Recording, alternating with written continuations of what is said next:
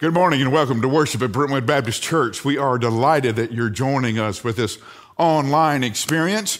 We hope that you and your family are healthy and safe, and we are all anticipating the time when we can come back together in all of our campuses and celebrate the goodness of the Lord together. We continue with our stories about churches that made impact in Black history. We started with the Dexter Avenue Baptist Church in Montgomery, Alabama, where Dr. Martin Luther King was pastor when the bus boycotts of Montgomery were planned and the civil rights movement was birthed out of that church. We talked about the 16th Avenue Baptist Church in Birmingham, where the Klan thought that they could impact the marchers who were gathering at that church to begin their march if they bombed the church. What they didn't know is that 4 little girls had shown up early for Sunday school, and those little girls were killed when that Klan bomb went off. We talked about last week about the first African Baptist church in Savannah, Georgia, and how the slaves used their money that they'd been saving for their own freedom to buy the land to build that church. Today, we're going to talk about the Spruce Street Baptist Church here in Nashville, Tennessee. It is one of the oldest congregations in the city, and certainly one of the oldest African-American congregations. Spruce Street started out of First Baptist Church of Nashville. In the 1830s, the church allowed the slaves to meet for their own prayer meetings. In the 1840s, they allowed the slaves to have their own church meetings, but they still controlled the church. Then the Civil War happened. After the Civil War, they allowed the church to be on its own. And after a few years, they bought a piece of property and built their first building at Spruce Street, where it is still located. It has been in existence since the 1830s. It has been the centerpiece of African American life in their community in Nashville since that time. Now, we have celebrated a lot of things and we have learned a lot of things from our African American brothers and sisters in their journey. And you want to ask me this question: how do we know that's really a Baptist church, Mike? Well, I'll tell you. This church has split twice. Once when it got a new pastor, and all the church couldn't agree on the new pastor, and so Spruce Street split. And out of that came Mount Olive Baptist Church. Then the church building burned, and the church couldn't agree on how to spend the insurance money. And the First Baptist Church of Capitol Heights came out of that split. What's more Baptist than splitting? So what we're going to learn today is that we're all the same. A Baptist is a Baptist is a Baptist.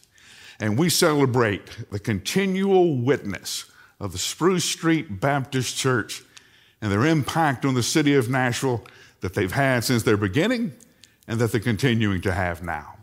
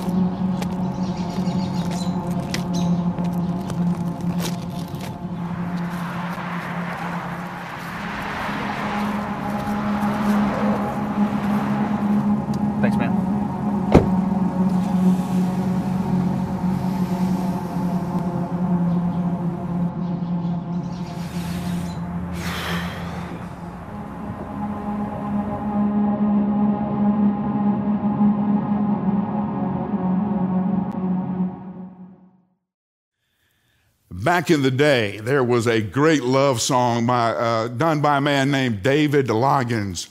The song was "Please Come to Boston."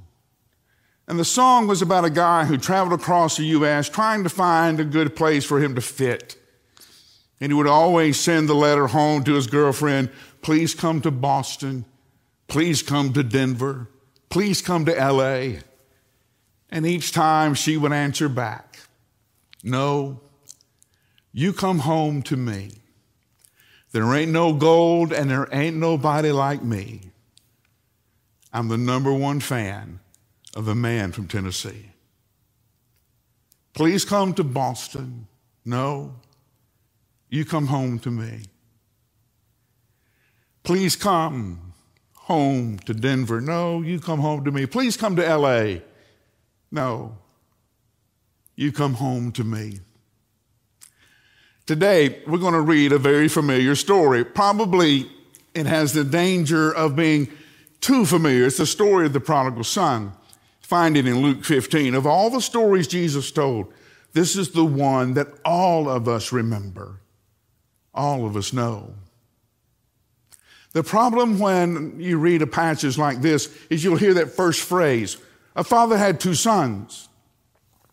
And you'll think, oh, I know this story. And you'll quit listening. That's okay. The story is told about people who should know, but don't. Luke 15. Stand with me in honor of God's word, wherever you are, and let's read this familiar story together. A man had two sons. The younger of them said to his father, Father, give me the share of the estate that I have coming to me. So he distributed his assets to them. And not many days later, the younger son gathered all that he had, and he traveled to a distant country where he squandered the estate in foolish living. After he'd spent everything, a severe famine struck that country, and he had nothing. Then he went to work for one of the citizens of that country who sent him into his field to feed the pigs. He longed to eat his fill from the pods that the pigs were eating. But no one would give him anything. When he came to his senses, he said, how many of my father's hired servants have more than enough food, and here I am dying of hunger? I'll get up and I'll go to my father and I'll say to him, Father, I've sinned against heaven and I've sinned in your sight. I'm no longer worthy to be called your son. So make me like one of your hired workers. So he got up and he went to his father. But while the son was still a long way off, his father saw him and was filled with compassion, and he ran and threw his arms around his neck and he kissed him. The son said to him, Father, I've sinned against heaven and in your sight. I'm no longer worthy to be called your son. That the father told his servants, quick, bring out the best robe and put it on him. Put a ring on his finger and sandals on his feet. Then bring the fattened calf and let's slaughter it and celebrate with a feast, because this son of mine who was dead, he is alive again. One who was lost is now found. So they began to celebrate. Now the older son was in the field, and he came near the house, and he heard the music and the dancing, and he summoned one of the servants, questioning what these things meant. Well, your brother is here, he told him. Your father has slaughtered the fattened calf because he has him back safe and sound. The older brother became angry and didn't want to go in, so his father came out and pleaded with him. But he replied to his father, look, I've been slaving these many years for you, and I've never disobeyed your orders, and you never gave me a goat so that I could celebrate with my friends. But when this son of yours came, who's devoured your assets with prostitutes, you slaughtered the fattened calf.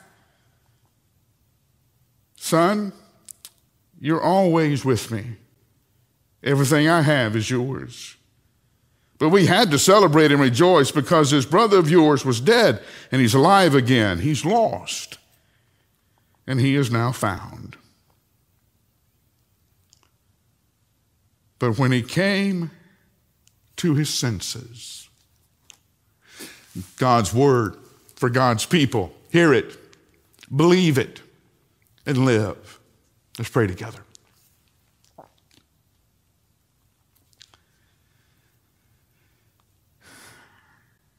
Two sons living in the same household, and yet neither one of them really knew you.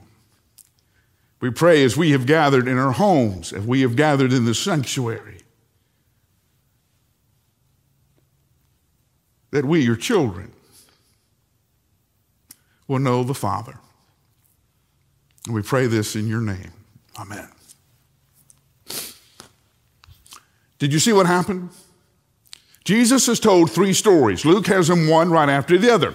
There's a story of the lost sheep. The shepherd realizes one of the sheep is gone. The shepherd leaves and goes and finds the lost sheep. A woman loses a coin. Now, this is not she lost change from her purse. She probably had this coin on a necklace, and that was where she carried her wealth. These coins would have been hammered into that necklace, attached to the necklace. That was where she would have carried her dowry.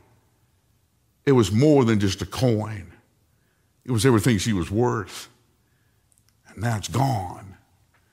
She tears her house apart looking for that coin. And when she finds it, she is so happy she calls in all the neighbors to celebrate. And now we have the lost sheep, we have the lost coin, now we have the lost son. But the father doesn't go after him. The father waits. Now, you know what happened. The younger brother comes to the father and says, listen, I'm tired of living at home.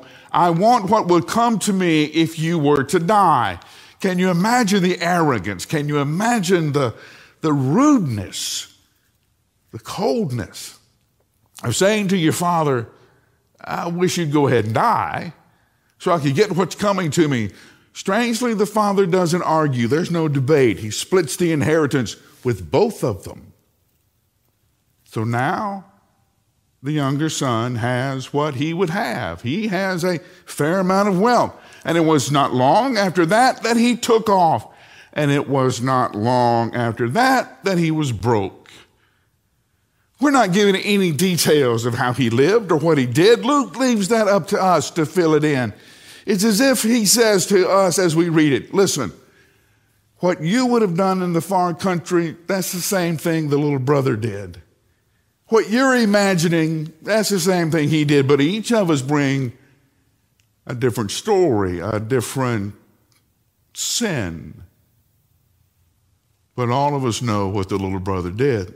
And you know how the world is. Once you're of no use to them, once you have no value to them, they cast you aside. And that was the hard lesson the little brother found out. And now he's in a far country, a long way away from home. He's nobody. He has no connections. He has no one to help him. Even as pitiful as he was, nobody would toss a leftover sandwich or loose change to help him. Nobody helped him, and he was starving to death. Feeding pigs, starving to death. And then that's when it happened. Did you see it? The translation we read, a lot of translations say that the man came to his senses. It's more dramatic than that. It is more basic than that. Some of the older translations say that the younger son came to himself. That's a weird way to say that, isn't it? How do you come to yourself? Oh, I see me. I'm over here. I'm going to go over here to myself. How do you lose yourself? I don't know. I was right here a while ago and I placed myself down somewhere and now I can't find myself. How does that happen? You know, don't you? You've run so fast and tried to do so much, running up that hill, chasing after that trophy, that sooner or later, you don't even know who you are anymore. You don't recognize the face that's looking back at you in the mirror. There has been a fundamental ripping of the personality from what you know to be true and the lie you're living. A tearing of what you know to be true and the lie that you are living. This younger brother knew who he was. He knew he was the son of the Father. He knew what was back at his home. And yet he was living the lie that he was nobody. And he came to himself. And he went home. The beautiful part of this story is the father doesn't wait for the younger brother to get home. He sees him when he's still a long way off. And you parents know this, don't you? You can always recognize your child. You don't have to fully see who they are. It may be just a shadow. It may be just a silhouette against a wall. It may be a distant figure, but you know that that child is yours. Same with the father. There was something about the angle of the man's head, something about the slope of his shoulders, and the father knew, that's my son, and he started running. Those listening to the story would have begun to laugh at this impossible figure. Men wore long robes. It was impossible for guys to run. And in the desert, you didn't run much. One, you couldn't run in the sand. And two, you'd exhaust yourself. So you learned to take things slow. But this great God of ours pulls up his robe so that his old bony legs are showing, and off he runs to that beautiful reunion. The son tries to get a few words in edgewise. You know, Father, I've sinned. This is wrong. And the father doesn't let him finish. Kill the fattened calf. Put a ring on his finger, a robe on his back, put sandals on his feet. This boy of mine who was dead is now alive. This boy of mine who was lost is now found. And the younger brother who went off to the far country to party finds the best party of all is in his father's own house. A lot of us know that, don't we? The world will say, hey, here's who you need to date. Here's who you need to marry. She meets all of the qualifications, but she's not a Christian. She's not serious about her faith. And then the Lord says, no, this is the one I've been holding for you. This is the one I've been preparing for you. And the relationship that follows is so deep and so rich, sometimes you cannot believe that it is true. I don't know why we have such a hard time believing that God has our best in his heart for us. The best party of all wasn't in the far country, wasn't with a bunch of strangers. It was in his own father's house. It was such a great party that the older brother wouldn't even come in. The older brother who was mad. This boy of yours, did you see how the older brother disowned the little brother? It wasn't just my brother's done this, it's this son of yours, this stranger you brought home, has taken all of your money. And then the older brother begins to detail what the younger brother did. He spent all his money with prostitutes. He spent all the money in late night clubs. You know what he did. We're never told what the younger brother did. We're just told that he spent all of his money in riotous living. Luke leaves you to the details. What the older brother does is tell us what he would have done if he had gone off to the far country. You see, the older brother kept the rules.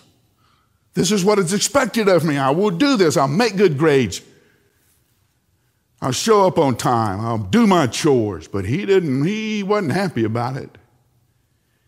He kept dreaming about the time that he would run off and that he would go to the far country. You see, one of the things that made the older brother mad was that the younger brother had the guts to go do the sin. And now the older brother is furious.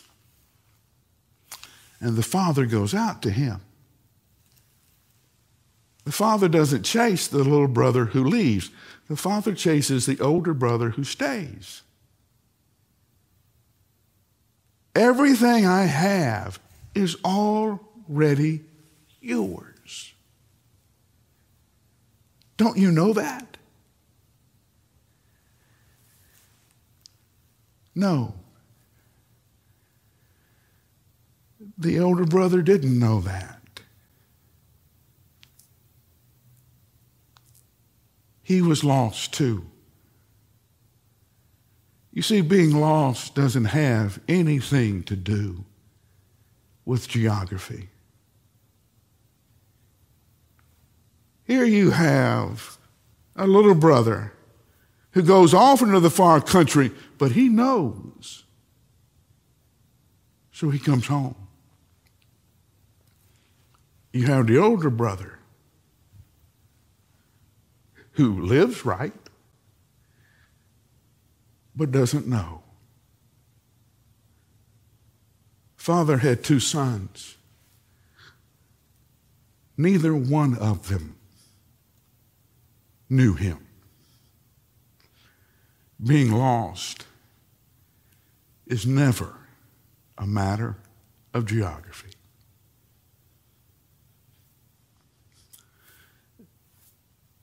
The old evangelists tell the story,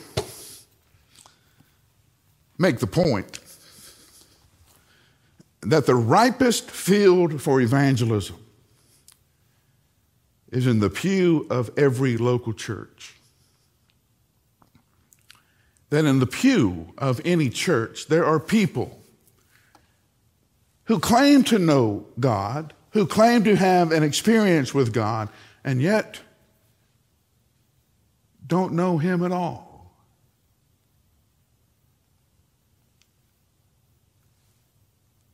Over the last several months, I began to worry that that's where a lot of us are. The things that I have seen written on social media are hateful, embarrassing to Christ, not indicative of his kingdom. The conversations I've heard between brothers and sisters, brothers and brothers, sisters and sisters,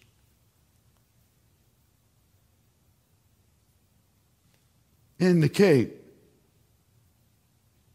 we are sons and daughters who don't know the Father.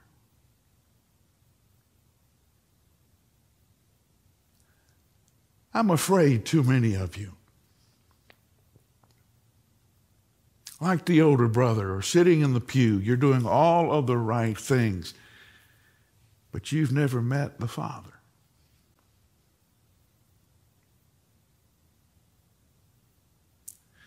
And you keep thinking that God is going to chase you down and tackle you one day. He's not. That's what the story tells us. He didn't chase the little brother. He won't chase you. He won't chase me. God says to us, you know who you are. Created in my image. Worth the sacrifice of God's own Son. You know who you are. You know who I am, the Father says.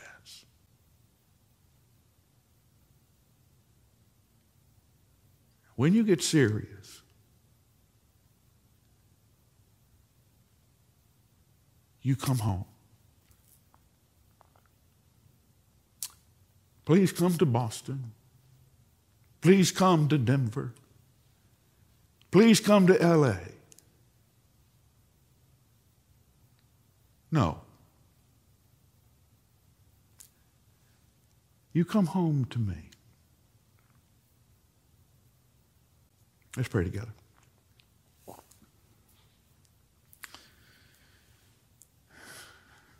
It's hard to believe, Father, we can stand right next to you and be lost, but we can. Being lost is never a matter of geography. So we pray now in these moments as we continue to worship that we would know you even as you know us through Jesus Christ, your Son, our Savior. Amen.